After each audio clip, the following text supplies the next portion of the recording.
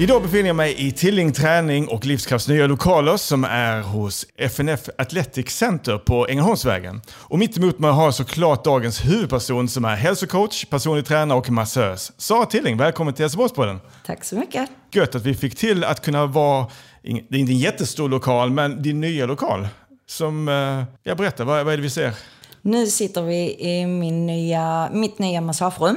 Här är än så länge bara en bänk och en byrå och jättefula gardiner som ska bytas ut. Men du är mitt i flytten, ska vi kanske säga. Ja, det har ju gått väldigt fort här nu så jag har inte haft så lång tid på mig. Men jag ska ju börja jobba där på måndag och då ska det ju helst vara klart. Så jag är mitt i flytta grejer och köpa grejer på Blocket och ja. Vad jag förstår så har du tagit en liten paus mellan din gamla, du hade en lokal på Berga innan. Ja. Jag hade ett gym på Berga, så stängde jag ner det. Och tog semester? Och till semester gjorde jag inte. En vecka eller så med barnen. Och sen så drog jag igång hos Christian Klint på Mayhem. Och där har jag kört PT fram till nu. Och företagsmassage. Ja, för du är inte personen som tar det lugnt? Nej, det är jag inte. Här går det undan. Jag hänger inte själv med i svängarna. Det ska bli sjukt intressant att lyssna till din resa för att du kommer upp i olika samtal. Jag hade Charlotte Wanning med här i podden för ett tag sedan. Hon hade dig som en stor inspiratör. Och sen så träffade jag på Malin Karper som är din tatuerare vad jag förstår. Yep. Och hon önskar dig hit till podden. Så du inspirerar folk.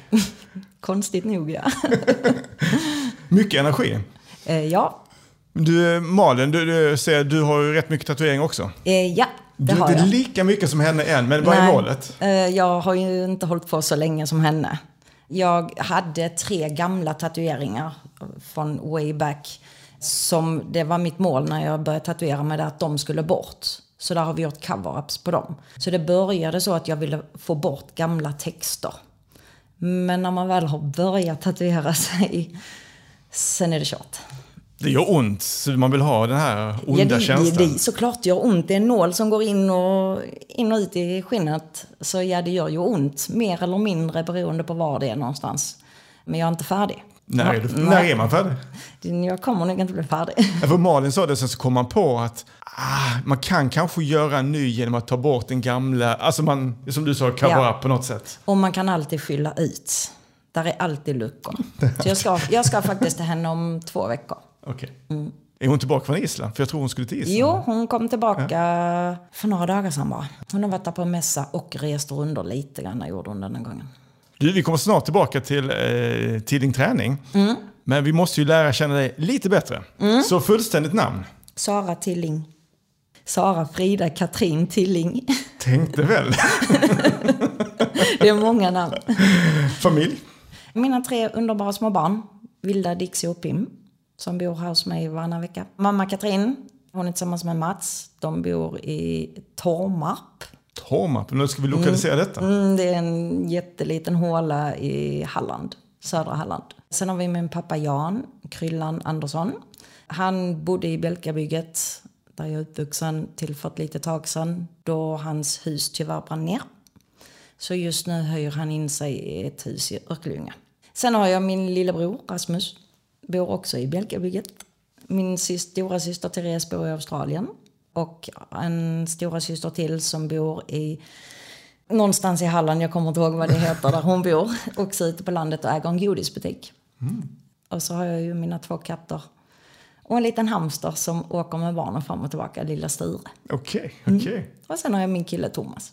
Det är en stor familj då? Det är en stor familj, ja. Exakt. Vad är det, du nämnde lite grann Stora Bjälkabygget. Är det där du kommer från? Ja, från jag var 8 år. Annars jag är uppvuxen i Våxtorp i Halland. Mm.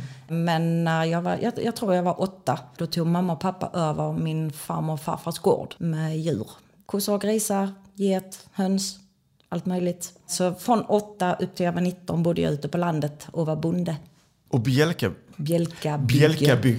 Ja. Och det heter Stora Bjälkabygget eller det Bjälkabygget? Det heter Stora Bjälkabygget för där finns ett lilla Bjälkabygget också. Okej, och detta ligger, nu lokaliserar detta. Detta ligger i Örkelljunga? Utanför Örkelljunga, 1 mil från Örkelljunga. Okay. Mitt ute på landet. Vad tog du vägen när du flyttade hemifrån? När jag var 19, då flyttade jag till Helsingborg. Jag hade gått här i skola, jag gick media på Rönnerska. Så 2000 flyttade jag tillbaka till Helsingborg. Jobbar på nummerupplysningen. 118. Ska vi förklara vad nummerupplysningen var för någonting? Alltså när man tänker på det nu. Ja, exakt, när man tänker på det nu så. Ja, det är helt galet. Man satt där och tog ett telefonsamtal från arga stockholmare som aldrig förstod vad man sa. Och sen, jag hade lite vändor fram och tillbaka till Irland. Jag var där under en period när jag gick gymnasiet också. Var där ett sommarlov.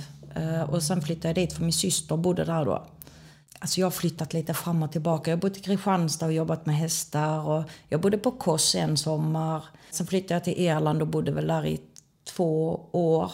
Och sen var jag hemma på semester och träffade mina barns pappa. Det var han som gjorde att jag flyttade tillbaka till Sverige sen några månader senare. Sen 2003 har jag varit i Helsingborg. Har du en Helsingborg som inspirerar dig eller har inspirerat dig? Nej.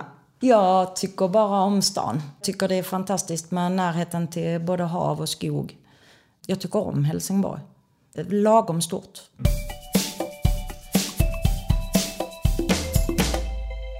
Låt oss komma tillbaka då till Bjälkabygget. Ja. Hur var uppväxten? Jag minns faktiskt inte så mycket. Jag vet, jag hade hästar. Så jag hade hästar hemma. Vi började med 2 och sen blev det 3 och sen blev det 4 och så blev det föl och sålde och köpte. Samtidigt så gick jag på ridskola. Där började jag jobba som 12-åring på helgerna för att tjäna ihop till extra ridlektioner. För jag ville tävla. Och då behövde jag rida mer. Och jag tävlade på ridskolans ponny. Så det var henne jag ville träna lite extra med. Så då fick jag jobba där på helgerna. Och sälja bingolotter och allt vi jag gjorde. Så sport på den tiden, det var ridning?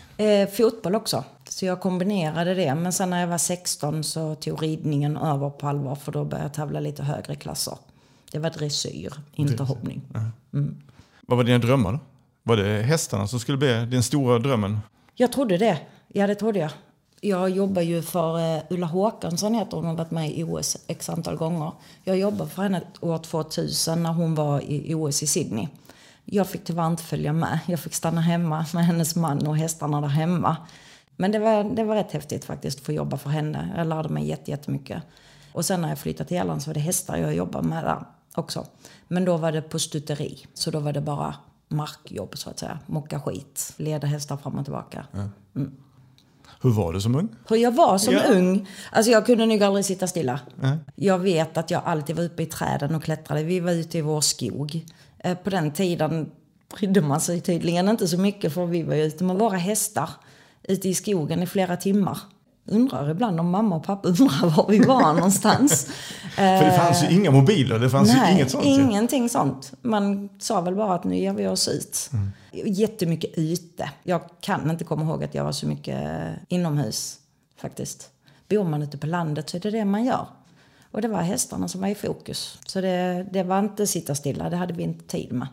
Hur var det i skolan då? Jag var jätteduktig i skolan. Mönsterelev, ville ha högsta betyg. Tills jag började i gymnasiet. Det hittade jag andra intressen. Det var då jag slutade med ridningen också. Då var det lite mer festande killar. Och då var inte skolan lika intressant längre. Jag hade jättemycket kompisar i Klippan. Så jag var nog mer i Klippans gymnasieskola än på min egen på Rönnovska. Under 1 års tid. Men bodde du här inne då? Nej, då bodde jag i Örkelljunga. Du bodde i Örkelljunga och pendlade? Pendlade. Ja, okay. Det var några timmar per dag jag la på pendling. Men vad tog du vägen sen då, efter gymnasiet? Vad blev du när du blev stor? Tanken var ju att jag ville jobba med tv och film. Ja. Det var min plan liksom. Men så blev det ju inte alls. Utan det blev ju som sagt jobba med hästar, åka till Kossen, vända, jobba som inkastare där. Och sen kom jag hem, fick panik på Sverige och stack till Irland. Jobbade med hästarna, träffade barnens pappa, flyttade tillbaka hem. Och då började jag inom restaurang, var det då. Just det. Alltså jag har gjort så mycket så jag hänger inte riktigt med själv. Så jag gick en utbildning, mest för att ha någonting att göra. Där läraren där fick in mig på Grand Hotel Mölle. Så där jobbade jag och Jon, då barnens pappa, under några år. Vi jobbade som idioter för att tjäna ihop till vårt bröllop som skulle vara utomlands. Vi ville gifta oss i Brasilien. Så vi jobbar jättemycket för att kunna åka iväg och gifta oss där och sen ha en bröllopsresa på 3 månader i Sydamerika. Varför just Brasilien? Vi valde mellan det och Afrika, savannen i Kenya.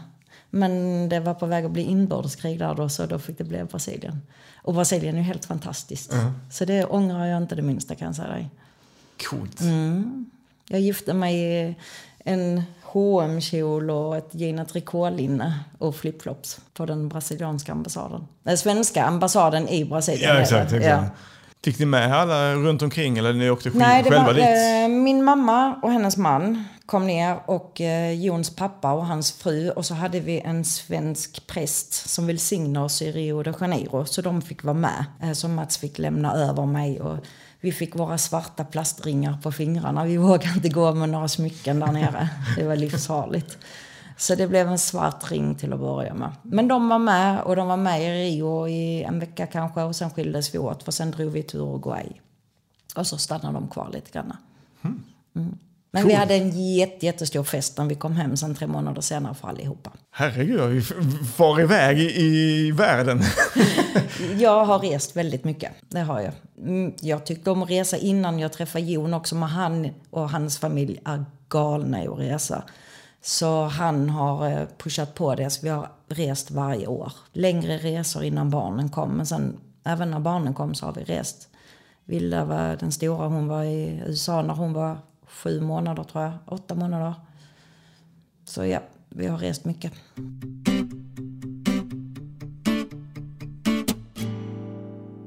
Jag läste också en liten artikel om dig, om ätstörningar. Är det någonting du vill dela med dig av? Ja, jag har delat med mig av det helt öppet och är helt öppen med det, så det är inga problem alls. Ja, för det är en period på 20 år. Ja.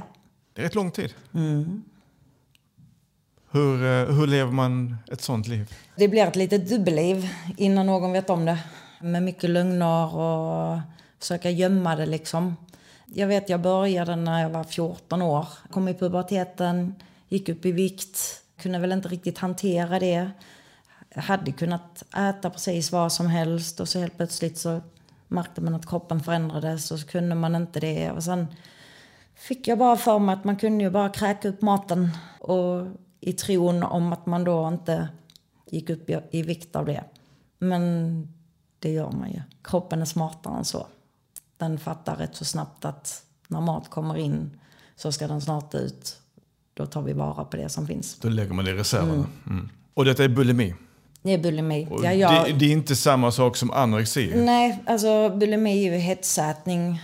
Och sen kompenserar du genom att kräkas. Anorexi, då äter du ju väldigt lite. Det gjorde jag i perioder också. Och åt ingenting i princip. Gick ner väldigt mycket. Men det som händer ofta med anorexi är att till sist orkar man inte mer. Kroppen bara skriker efter näring. Och då börjar man äta och så får man panik. Och då kan man ju antingen kräka eller så kan man träna. Och där kan man utveckla ortorexi som också finns. Då tränar man jättemycket, äter jättenyttigt. Men det blir för mycket. Jag läste någonting om skillnad och då stod det bulimi känner man att man inte har kontroll att påverka själv. Ja. Och anorexi känner du att du har kontroll att påverka. Exakt. När du har inte kontroll. Det går så himla fort. Du kan må jättebra. Och sen kan tankarna komma så snabbt. Och är du inte beredd där på att hantera dessa tankarna så faller du dit. Det går så otroligt fort. Om vi tänker på alkoholister, de behöver ju inte gå in på Systembolaget. De behöver inte lukta och smaka på spriten. Vi bulimiker, för detta bulimiker, vi måste äta. Vi måste gå i en mataffär. Vi måste utsätta oss för dessa frestelserna som finns hela tiden. Och man måste vara jättestark och jobba emot tankarna som lätt kommer. Bulimi, för mig har det ju varit mer, alltså man tror att det har med maten att göra, men det är mycket mer, det är ångest. Du hanterar ångest på olika sätt. Vissa skär sig, vissa dricker alkohol, vissa tränar, vissa kräker. Det får släppa på ångest. För min del. Det kan vara annorlunda för andra, men för min del handlar det väldigt mycket om ångest. Och du är egentligen helt ensam i det? Alltså att ha ångest, det är svårt att hantera det själv, kan jag tänka mig. Det är det. Och har du inte hjälp att få då så det är lätt. Nu för tiden så rollar jag mattor eller putsar skåpsluckor. Eller går ut och går. Vandring är ju en stor del av mitt liv också. Men var det någon som visste om detta? Inte första tiden, nej. Och hur mycket första tiden? På 20 år? 6, 7, 8 år. 8, 9 år kanske till och med. Det är hela tonåren? Ja. Nej, det var ingen som visste om det. Det höll jag för mig själv. Det är jätteskämmigt. Gud vad pinsamt det är att säga att jag sitter och äter en massa och sen går jag och kräker och sen fortsätter jag äta och sen fortsätter jag kräka. Alltså det låter ju, man fattar ju hur sjukt det är. Men man kan inte hantera det. Du tappar kontrollen helt enkelt. Hur kom man ur det? Alltså hur kom du ur det till sist? Detta är ju jättekonstigt. Men jag åkte på en resa med mina barn 2019. Jag åkte själv med mina barn till Teneriffa en vecka. Precis innan det så var jag jättesjuk. Då var det inte många som visste om det. De flesta trodde nog att jag var frisk igen. För jag hade gått ut med att jag var frisk. Men jag var väldigt sjuk då. Och så åkte jag på en semester med barnen. Och där hände någonting. För när jag kom hem så var tankarna bara borta. Och jag vet inte, jag tog inte hjälp, ingenting. Det bara blev så. Så tankarna finns fortfarande kvar. De kommer nog alltid finnas kvar där. Men nu kan jag kontrollera dem på ett helt annat sätt. 2019 sa du? Mm. Och du sa du hade det fortfarande redan då. För att den här artikeln jag läste, den kommer sedan tidigare än det. Det är ännu tidigare. Ja, det är exakt. Kanske 2014, 2015. Ja, exakt. Ja, och då var jag fri, tror jag att jag sa. Mm. Men du blir aldrig det. Nej, det är faktiskt det. Jag tänkte, kan man bli frisk om man kallar det frisk? Ja, de säger det. Att man kan bli helt. Men jag kan nog fortfarande inte riktigt kalla mig det. För jag har fortfarande kontroll på vissa saker. Jag har inte ätit wienerbröd. Där finns vissa sådana förbud man har liksom. Så jag vet inte om man kan bli helt. Nu hade jag det väldigt, väldigt länge. Mm. Det har liksom varit en del av mitt liv. Du ljuger. Något så jävligt. Det är precis som de som har anorexia. De ljuger att de har ätit. Nej, men jag åt hos mamma, jag åt hos pappa, jag åt när jag var hos en kompis, jag åt på skolan. Men i själva verket har de inte ätit någonting. Man blir mästare på att ljuga. Och om du fick säga någonting till någon som sitter och lyssnar på detta nu och har bulimi, vad skulle du säga till dem? Hur gör man? Alltså jag har ju fått väldigt mycket frågor om det eftersom jag har varit väldigt öppen med det. Och mitt svar är att jag vet inte, för jag tror det är väldigt individuellt. Jag kan ju inte bara säga åk på en veckas semester så blir det bra. Det funkar ju inte så. Jag tror att man måste vilja det innerligt till 100% vilja bli frisk. För har du minsta lilla tvekan så när tankarna kommer så kan du inte stå emot det. Så man måste vilja det och förstå varför man gör det kanske. Att det inte kanske handlar om maten. Absolut kan det göra det om man håller på med en massa förbud och man får inte äta ditten och datten. Och till sist så vill kroppen ha det. Jag vet, men tänk inte på en rosa elefant så kommer du tänka på en rosa elefant. Det är likadant om du säger att du inte ska äta det. Så tipset är ju att försöka minska på förbuden. Och våga äta av allt. För det kan man. Men inte alltid. Och inte för mycket mängd och inte för lite mängd heller. Nej. Utan bara vara normal, lagom ska jag säga. Lagom är bäst. Ja, det är ju det faktiskt. Jag vill bara komma till att ska man inte prata med någon? Alltså ska man inte... Jo, det är absolut. inget pinsamt. Jag har gått hos psykolog också. Det har jag gjort. KBT vet jag ska funka på mig. Just då, jag var inte redo när jag gjorde det. Så då hjälpte det inte. Man måste själv förstå. Och visst, hade jag gått längre så hade hon kanske kunnat hjälpa mig förstå. Jag gav upp för tidigt. Men det finns ju hjälp att få. Man ska ju inte gå med det själv. För mig har det hjälpt jättemycket att vara öppen på Instagram. Jag har ju bloggat jättemycket och sånt. Jag har alltid varit väldigt öppen. Jag behöver dela med mig av saker. Jag vet inte, jag bara är sån. håller jag tyst om någonting så växer det. Men ju mer jag pratar om det, ju mer jag visar det, desto mer förstår jag hur dumt det är. För mig hjälper det jättemycket. Sen behöver man inte vara så extrem och lägga ut det på Instagram, men prata med någon vän. Det kan vara svårt att prata med den som man står närmst. Man kanske bara kan prata med någon annan som inte är så nära liksom. Man får hitta sin väg helt enkelt. Man kan ju få verktyg när man går och pratar hos någon som faktiskt kan det. Men alla vet hur vården är. Det är inte det lättaste. Man får kämpa och just där och då är man kanske inte villig att kämpa själv. Och då kanske man får ha någon annan som är där som kan kämpa för en. Och det är inte pinsamt? Det är ju inte det. Alltså, just när man är i det så tycker man det. Det är fruktansvärt pinsamt. Men det är ju inte det. Det är ju en sjukdom. Så är det bara. Och det är ingenting, du kan inte hjälpa det. Så härligt att du har kommit ur det i alla fall. Och att du ändå är ärlig och säger att det inte, man kanske aldrig blir frisk från det på ett eller annat sätt. Nej, alltså tankarna kommer nog alltid finnas där. Ja. Det tror jag. Sen är det hur man hanterar dem. Tack för att du delade med dig.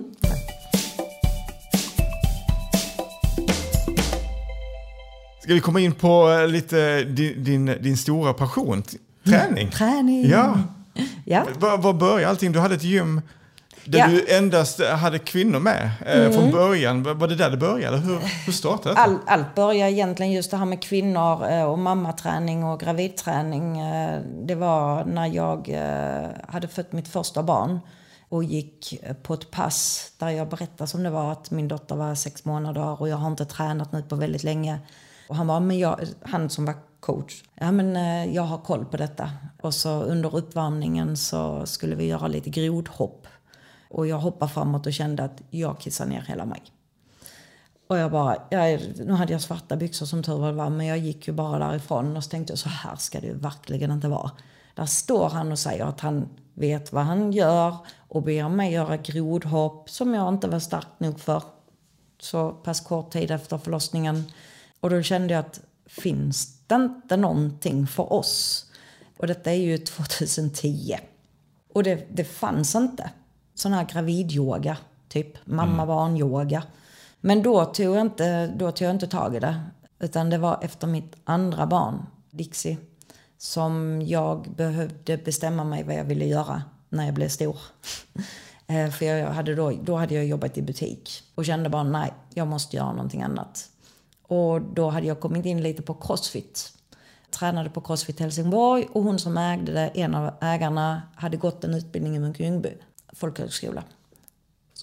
Där man blir hälsocoach. Och under tiden jag gick den så skulle vi starta ett företag på låtsas så att säga. Och där väcktes idén på riktigt. Att starta ett gym för mammor och gravida. Det är ju lättare sagt än gjort. Men när jag gick ut i juni och bara någon vecka senare startade jag företaget. Gick ut på Facebook, för det var väl det som fanns då. Att nu kommer jag ha mammaträning i Ramlösa parken. Tisdagar och torsdagar. Och så började det så. Första gången kom det 10 personer som ville prova på. Och sen blev det ju färre och färre. Till sist stod man där med någon enstaka liksom. Men sen började det spridas. Första året var vi bara utomhus. Jag stod där och stämplade klippkort liksom. Vi tränade i ur och skur. Tills någon sa liksom, ska vi inte hitta någonstans och vara inomhus? Så då tog jag tag i det och började hyra in mig på Kaisho heter det. Detta var väl 2014. 2014 var det. Och där kom uppsvinget. Det gick väldigt fort där. Så helt plötsligt var det liksom jättemånga på passen och jag kunde inte hantera det. Och då kände jag att nej, här kan jag inte vara kvar. Så då flyttade jag tillbaka till CrossFit Helsingborg där jag hade jobbat. Drog med alla mammorna, för där 9:00 när alla vill träna, då är det typ ingen annan som tränar. Så då började jag ha pass där och så började de bli fulla och så fick jag utöka. Och helt plötsligt så gick det inte där längre heller och då bestämde jag mig för jag måste hitta ett gym. Jag måste hitta en lokal. Så det var 2015. Något eget då? Ett eget, exakt. Jag kunde inte hyra in mig. Det funkar liksom att jag var tvungen att ha mitt eget. Så 2015 flyttade jag till Rå. En liten studio kallas det. På 70 kvadratmeter. Där jag hela tiden växte. Det fick in fler och fler mammor och gravida. Och då var det bara mammor och gravida. Inga andra. De fick ha äldre barn, absolut. Men det skulle vara mammor och gravida. 2017 kände jag att nej, nu har jag växt ur detta också. Jag måste skaffa större. Så jag hittade en lokal uppe på Berga. Tyvärr satt jag fast på ett hyresavtal just då. Så då kunde jag inte ta den när jag hittade den. Men jag kände att den vill jag ha. Så ett år senare så hörde jag mig till hyresvärden igen. Och då fanns den kvar. Och jag kom ur mitt hyresavtal. En lång historia, men det var en frisör som tog det. Så jag kom av ur det hyresavtalet så att jag kunde flytta till Berga. Så 2018 öppnade jag upp på Berga. Och det är där jag har varit nu. Där var jag under 4 års tid. Och det är ett gym och där man har pass med tillsammans. Alltså, man kan gå dit själv exakt, och man kan vara med på pass. Jajamensan. Det var både pass och open gym som det kallas. Och då började jag även vända mig till kvinnor. Inte bara mammor. Och sen fick även männen komma in. Så att det inte var diskriminering på det. Så de fick träna där när det inte var pass. Det var den liksom. För när passen hölls, då skulle det vara bara kvinnor. Det var jag väldigt noggrann med. Men männen var ju där på andra tider sen och så. Ja, det funkade. Det är en cool resa. Ja. Nu har jag förkortat det väldigt lite liksom. Man har kunnat prata hur mycket som helst om det, men ja, du vet. Varför tror du att det är så att ett kvinnogym behövs? Vad är det som... Det finns inga. Alltså jag har kollat runt om i Sverige. Det finns ingenting som är ett gym. Det finns kvinnoträning, det finns det. Men då är det oftast inhyrt på ett annat gym. Där är inte så att de bara kan gå dit när de vill. För då är det män i anslutning till det. Och många valde mitt gym på grund av att det inte var de här machomännen som står och skriker och gapar och står och tittar sig i speglar. Jag hade inga speglar. Men de ville komma ifrån det. Och alltså så många frågor har fått, kan du inte öppna på andra orter? Jag har haft tankar om det. Det har jag haft. Malmö bland annat. Men det är så jäkla mycket jobb. Man kommer kanske bort från själva... Då blir man helt plötsligt företagare och kommer bort från den liksom dagliga operational grejen. Det var det jag inte ville. Jag vill ha det personliga. Jag hade kunnat köra franchising. Det hade jag kunnat göra. Men då blir det inte som jag vill ha det. Jag är inte på plats och ser till så att det blir tilling. Och jag hade inte kunnat stå för det, tror jag. Och plus att det är jättemycket jobb. Och jag hade 3 barn varannan vecka som jag ville fokusera på också. Så allt handlar inte bara om jobb. Även om jag trodde det under en period. Du har en sån fin titel. Certifierad mamma-magetränare. Ja. Hur får man det? Du går utbildning. Det finns en utbildning för det? Och numera är jag certifierad stark genom klimakteriet coach. Wow! Så här ser vi en liten förändring. Att jag har gått lite från de här mamma och gravid till att nu faktiskt börja fokusera. Man ska inte säga äldre, men de är ju faktiskt äldre än småbarnsmammorna. De som börjar närma sig klimakteriet. För där händer jättemycket i kroppen där med. Det finns jättelite kunskap om det. Pratar du med en vanlig människa? Jag visste inte vad det handlade om. Nu när jag har läst på om det och förstår vad som händer så är det ju jättemycket. Så när jag började med mamma- och gravidträning då fanns det inte heller så jättemycket kunskap om det. Vi trodde bland annat att man absolut inte fick göra sit-ups och tunga lyft och allting sånt. Det var de studierna som fanns då. Men det har hänt så mycket på den fronten. Men nu är det jättestort avsaknad av tränare och kunskap om klimakteriet. Du ser min bok jag har där. Ja. Jag håller på just nu och jag läser allt möjligt om det. Så det är mitt nästa steg. Jag har inte riktigt kommit dit och nu jag har haft lite annat att tänka på under tiden. Men det är nästa steg. Att satsa på dem som är på väg in i klimakteriet, är i klimakteriet eller till och med. Shit, vad intressant. Men om vi går tillbaka till gravid. Om man då är gravid eller har återhämtat sig efter en graviditet, vad ska man tänka på? Vad skiljer träningarna åt? Som du sa, man ska inte göra tunga lyft kanske. Alltså det är jätteindividuellt.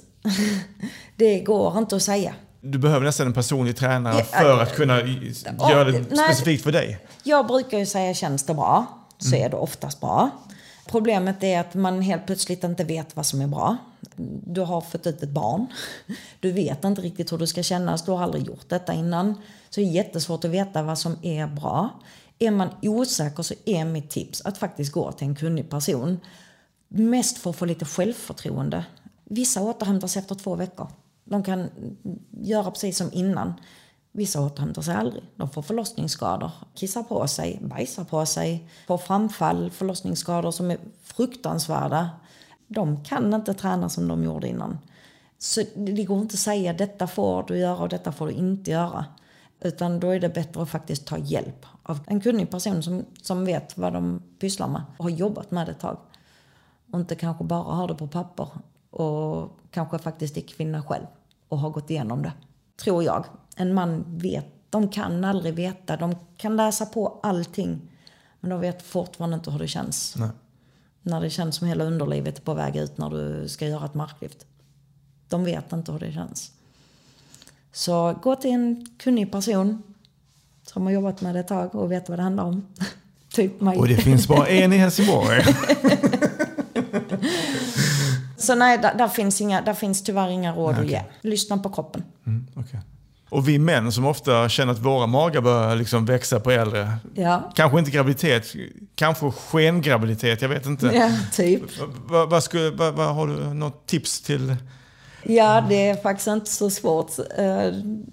Det är jättesvårt. Men egentligen är det ju inte det. Utan ät bra, rör på dig, sov så gott du kan, stressa mindre. Tada! Så enkelt är det. Så enkelt är det. Många vill ju göra så stora förändringar. Jag brukar säga att jag är en jättetråkig PT, en jättetråkig kostrådgivare.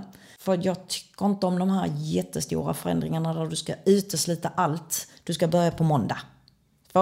Och bort med allt socker, bort med alkohol, bort med läsk. Allt ska bort. Hur länge håller det?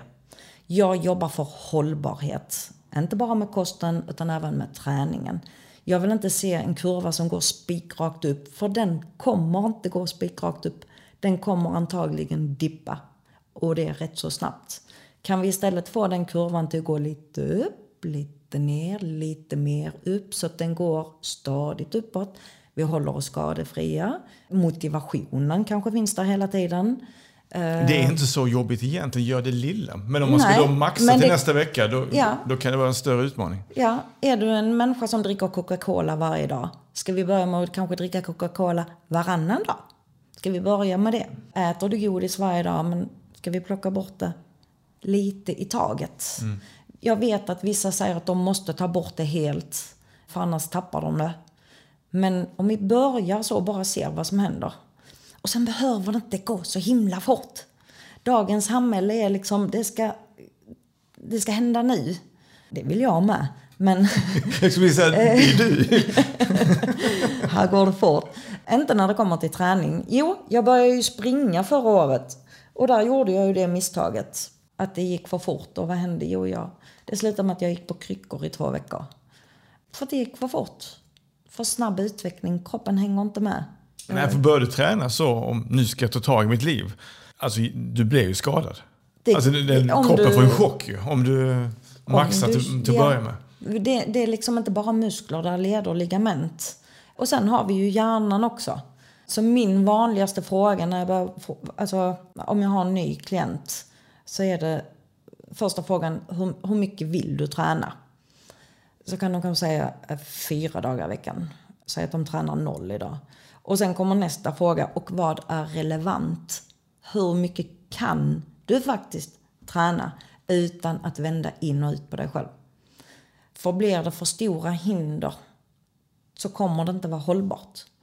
Tränar du 0 pass i dagens, alltså så som det är just idag, så kanske vi ska börja med 1. Men kanske få in lite vardagsmotion istället. Ta trapporna. Försök att röra på dig lite på lunchen. Går du 15 minuter på morgonen, 15 minuter på lunchen, 15 minuter på kvällen, helt plötsligt har du kommit upp i 45 minuter. Utan att det har varit, nu ska jag ut och gå 1 timme. Den tröskeln är ju så mycket högre.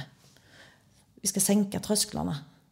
Så att det faktiskt, vi orkar ta oss över dem. Och den lilla förändringen kommer vara väldigt synlig. Ja. Det jobbiga är om du är vältränad, då måste du verkligen maxa för att du ska få någon ändring. Men just den här början, du känner ju direkt att du får bättre kondition, du får bättre styrka eller vad som helst. Det är inte många dagar som behövs. Och börjar du med en sak så börjar det oftast andra saker rätta till sig. Då brukar kosten komma av sig själv.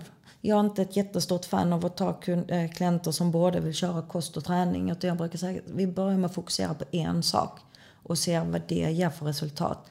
För att göra en så stor förändring, alltså det räcker med att du ska plocka bort någonting du vet. Hur jobbigt det är, ska vi då ändra på allt på en och samma gång? Det är ju jättesvårt och det är inte hållbart. Hållbart. Du sa att du var en tråkig tränare. Ja.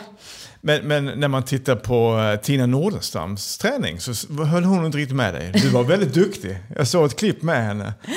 Ja. Hur tar du an de här? Är du en hård tränare egentligen? Om jag är en hård tränare? När hon säger nu ska vi göra en förändring, då kan du bli rätt hård. Ja, det kan jag ju vara. Såklart jag kan. Men med tråkig menar jag att det behöver inte vara så jäkla avancerat. Nej, okej.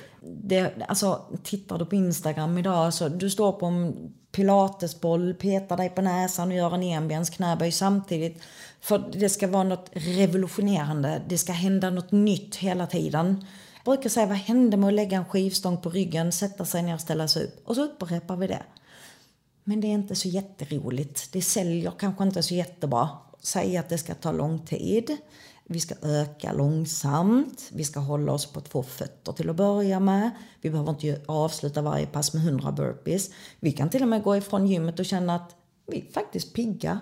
Behöver inte krypa ut ur gymmet varje pass. Men sommaren är ju om 2 månader. Jag måste ju bli bra nu. Ja, jag vet. Men det behöver inte vara så. För alltså kurvan i början den går uppåt. Bara du kommer till träningen och börjar röra på dig så kommer kurvan gå uppåt. Det behöver inte vara så himla mycket. Det är vanor. Det är en ny vana vi ska pränta in. Ja.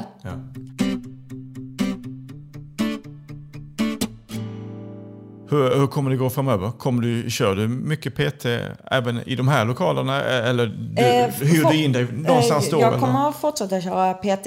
Jag vill dock inte jobba så mycket som jag gjorde innan när jag drev gymmet.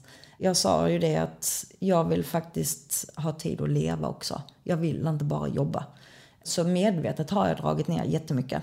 Men jag kommer att vara PT där. Jag tar äntligen emot massagebokningar igen.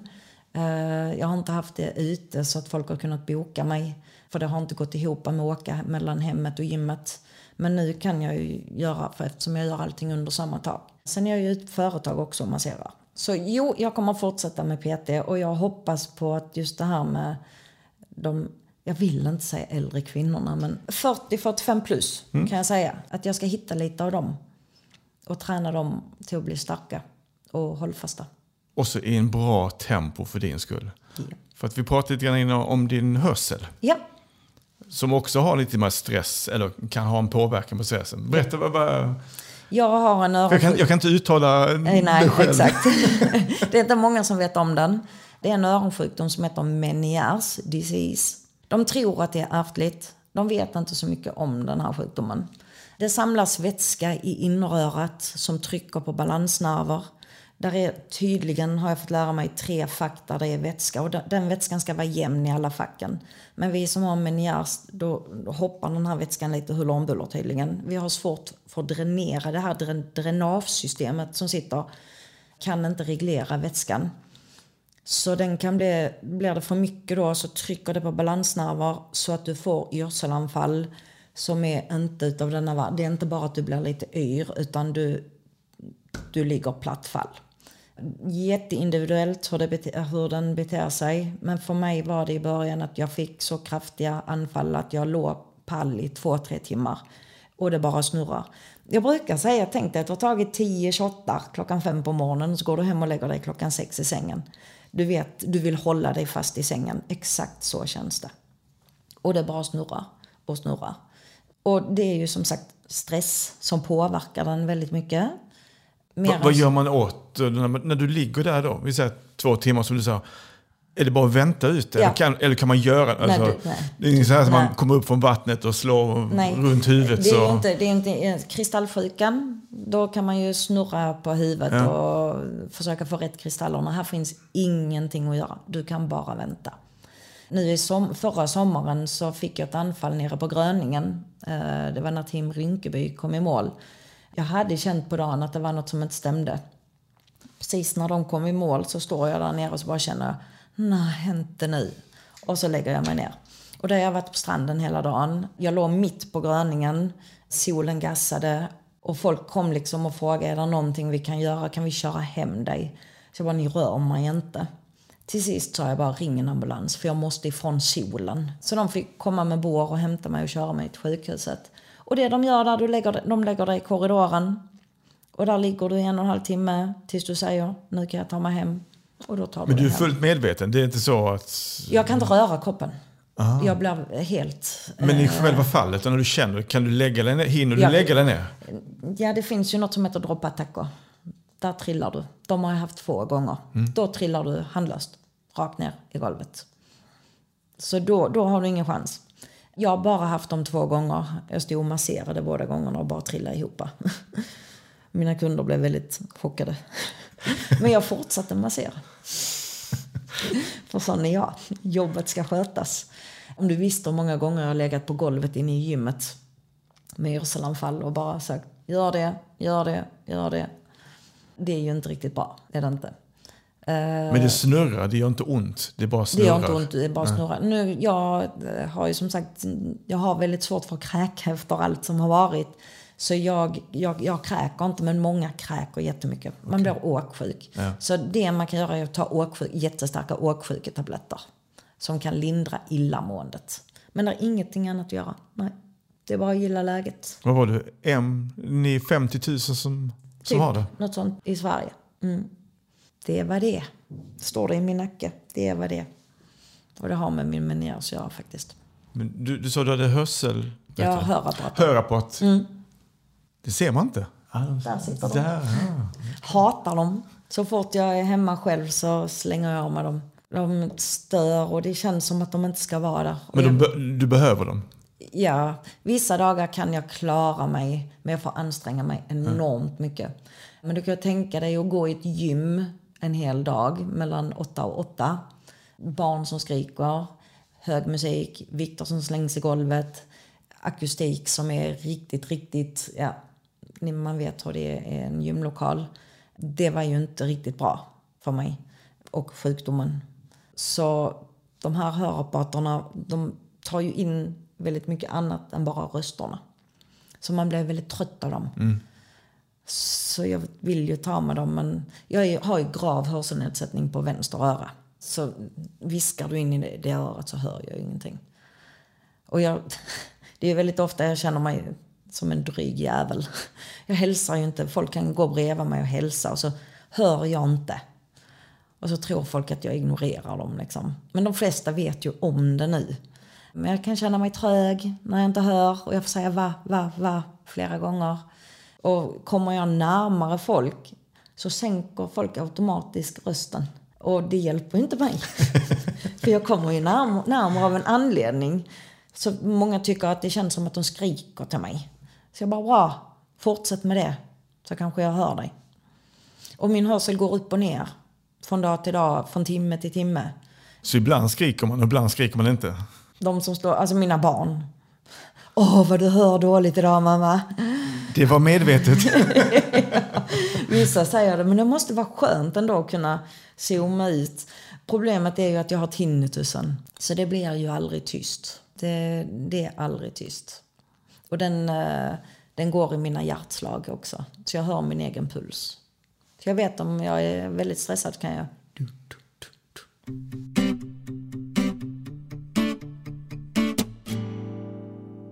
Låt oss komma in på massös. Ja. För att det finns ju... Du är väldigt duktig på det.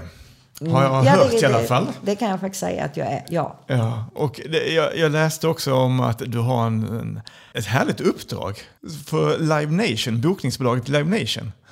Berätta om det. Det var... Vad var årtalet första gången de kontaktade mig? Var det 2019? Kan det stämma 2018, 2019? Ja.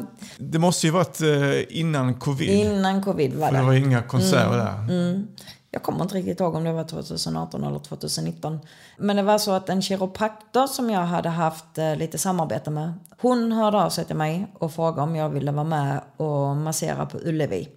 För hon var kiropraktor och de behövde även en massör. När hon berättade vilket band det var så tänkte jag nej, det stämmer inte. Och då var det ju Guns N' Roses som skulle uppträda på Ullevi och de ville då ha en massör på plats. Och jag blev helt wow. Är det ett band du lyssnar på? Nej, okay. Jag kan, man kan väl de där vanligaste. Take me down to the paradise city. Typ. Nej, det är inte min musiksmak alls. Alltså jag visste bara vem Axl var och Slash. Ingen aning om de andra. Men upp till Ullevi med min bänk. In under Ullevi går man in i en korridor. Man kommer i backstage där de har sina lounger liksom. Och där stod vi hela dagen och hälsade på alla utom Axl. För han var inte där. Han var på sitt hotell. Jag masserar inte några av originalmedlemmarna. Det var bara, de byter tydligen de andra. Ja. Så jag masserar lite och några sådana som satt upp scenen och så. Men jag fick ju hälsat på allihopa. Slash bland annat stod jag och pratade lite med. Och det häftiga var ändå när de skulle ut på scenen. Då kommer de med en röd kudde. Och på den här röda kudden var Slash hatt. Nej. Jo. Så hans hatt kommer på en röd kudde. Och de går in i hans lounge med hatten. Det är du. Alltså seriöst. Att det ens går till så. Men ja, den hatten är väl magisk eller någonting. Sen när Axl kom så fick vi inte stå ute i korridoren. Då fick vi gå in för han skulle gå igenom där själv. Sen har jag ju varit där. Nu var jag ju där det var ju somras. De hörde av sig igen. Och då var det Iron Maiden. Men då visste jag inte heller. De sa bara att du ska finnas på plats mellan 4 och 10 typ. Men det visade sig att jag var ju då bara, vad heter han? Sångaren? Bruce Dickinson. Exakt. Så bra koll har jag. Jag var hans personliga massör. Så jag skulle bara sitta där och vänta tills han bestämde sig för att få massage. Där kom en annan också som hade problem med axlarna som byggde scenen. Så han fick lite också. Men sen fick jag sitta där och vänta tills han kom in i rummet. Jag visste ju inte heller. Alltså att se någon på bild sådär någon gång innan. Du har inte riktigt koll när du sen möter människan som är typ 1,60. Han är jätteliten. Jätteliten. Och så hör jag dåligt och så engelska. Och triten gick i ett på honom. Och han skulle visa att han höll på med fäktning. Och ja, där står han i sina kallingar och visar att han håller på med fäktning och var han har ont någonstans. Ja, så han fick jag som massera en timme. Snart ska Coldplay ut på scen. Jag hoppas de hör av sig. Ja, exakt. Ja, det är ju en rätt rolig grej att göra egentligen. Ja, det är det faktiskt. Det är det. Det hade jag ju aldrig kunnat drömma om att jag skulle få träffa Guns N' Roses och Iron Maiden liksom. Men, och de är lite äldre nu? Lite. De är väl över 60. Ja, minst. 60 plus. Ja. Jag har ju som sagt inte så bra koll. Jag lyssnar inte på musiken eller någonting så... Men ja, det var häftigt. Ja. Jag vill komma in på en sista grej. Ja. Och det var, du visade innan att kurvan ska gå lite uppåt när man tränar och sådär. Ja. Aktiemarknad. Vi kommer in på aktier nu. Ja. Vad har du för tips? Jag har hört att du är intresserad av aktier. Men alltså nu är jag ju en sån person så jag snörar ju in på saker väldigt mycket. Och sen är inte det roligt längre. Och då hittar jag någonting nytt. Just nu är det ju inte kul på aktiemarknaden. Det kan vi ju säga. Nej, så jag tittar inte just nu. Jag sålde faktiskt till och med av lite granna. Jag har varit inne under en period nu och kollat om jag har kammat hem vinst för att säkra så att säga. Inte det jag har satt in. Men jag har kammat hem lite vinst. Men det är ju samma där. Kör på de stora, säkra bolagen. Sprid riskerna. Ja. Men hur kom du in på det? Vi satt på tåget upp till fjällen och skulle vandra. Jag, min mamma och min bästa kompis Inga. Och hon är lite likadan som också snöar in på saker. Och hon babblar om aktier hela vägen upp. Och då blev jag som bara, vad sören. vad är detta? Jag måste bara testa. Så jag började med att följa lite Instagram-konton och sånt. Och sen hade jag lite sparade pengar som vi kör väl då, Investor. Slängde in i lite olika bolag och sen såg man ju shit, här händer det ju grejer. Så jag började följa det helt slaviskt, var inne på Avanza flera gånger om dagen. Helt hysteriskt alltså, och följde hur mycket som helst på Instagram. Tills jag hade fått in en bra summa pengar, sen det var inte det roligt längre. Så nu, men på köpet har jag ju sparat en massa pengar. Exakt. Och faktiskt tjänat. Det kan du inte säga från du har plockat ut, men nu har jag ju plockat ut vinst. Så nu kan jag ju faktiskt säga det. Men nej, nu är jag inte aktiv längre överhuvudtaget. De får sitta där. Efter allt du har gått igenom nu då, vad är meningen med livet? Vad meningen med livet är? Att leva. Att leva? Att leva. Jag är mycket mer i nuet. Mycket, mycket mer. Jag är fortfarande, min hjärna jobbar ju lite så att den är ju hela tiden steget före. Jag vill hela tiden vara steget före. Men jag jobbar mycket mer på att faktiskt vara här och nu och njuta av det jag har. Nu vill jag, alltså innan gick livet ut på att vara med familjen och jobba. Men jag har ju förstått att livet går inte ut på bara jobba. Jag trodde att meningen var att göra riktig karriär. Att hela tiden utöka, bli större. Bli bättre vill jag fortfarande bli, men det behöver inte hela tiden bli större. Det kan bli så mycket bättre att faktiskt bli mindre. Och få mer kvalitet och inte bara kvantitet. Så jag har ju mycket, mycket mer tid. Och jag är mycket bättre mamma. Mycket mer närvarande. Så meningen med livet är att leva. Gör det man tycker är kul. Ja, det är ju jätteviktigt. Det är det viktigaste. Och det är med träning också. Ja. Det ska vara roligt. Det kämpar jag mycket för att det ska vara roligt. Tänk att det är en bra avslut på detta här. Om du fick önska en gäst till Helsingborgspodden, vem skulle du vilja lyssna på här? Då är det min vän Elin. Hon är skitkul brud. Hon jobbar inom eventbranschen. Och hon far och flänger. Jag träffade henne 2018. Hon blev min PT-kund. Hon kom in och stank rök. Jag såg hur osund hon var. Levde på skitmat. Och tänkte, hur ska vi göra detta här nu liksom? Om vi då tittar på hennes utveckling och ser hur hon lever idag, är det en fantastisk resa. Och den tycker jag att hon ska få dela med sig av. Och även hur hon klarade av det här med eventjobb under pandemin. Jag tror hon sa hon hade 7 jobb under 1 år. Alltså, och då var det inte inom event. För det fanns inga event under den tiden. Så jag tycker verkligen att Elin Olofsson. Elin Olofsson? Ja. Ja, men vi letar upp henne bara. Gör så det. Vi tar med det. Ja. Så tack så jättemycket för att jag fick komma och... Jag är kanske en av de första som får komma in här i den här lokalen. Ja. Det har varit riktigt intressant att höra hela, kan man säga, berg- och dalbana. För det är väl egentligen det livet är. Att försöka berätta allting på så här kort tid, det går ju inte. Nej. Men jag känner ändå att det viktigaste i min lilla berg- och dalbana har kommit med. Det ska vara, vi får göra en uppföljning sen. Vad som händer kommande 20 år. Ja, det ska bli himla spännande att se faktiskt. Tack så jättemycket. Tack själv.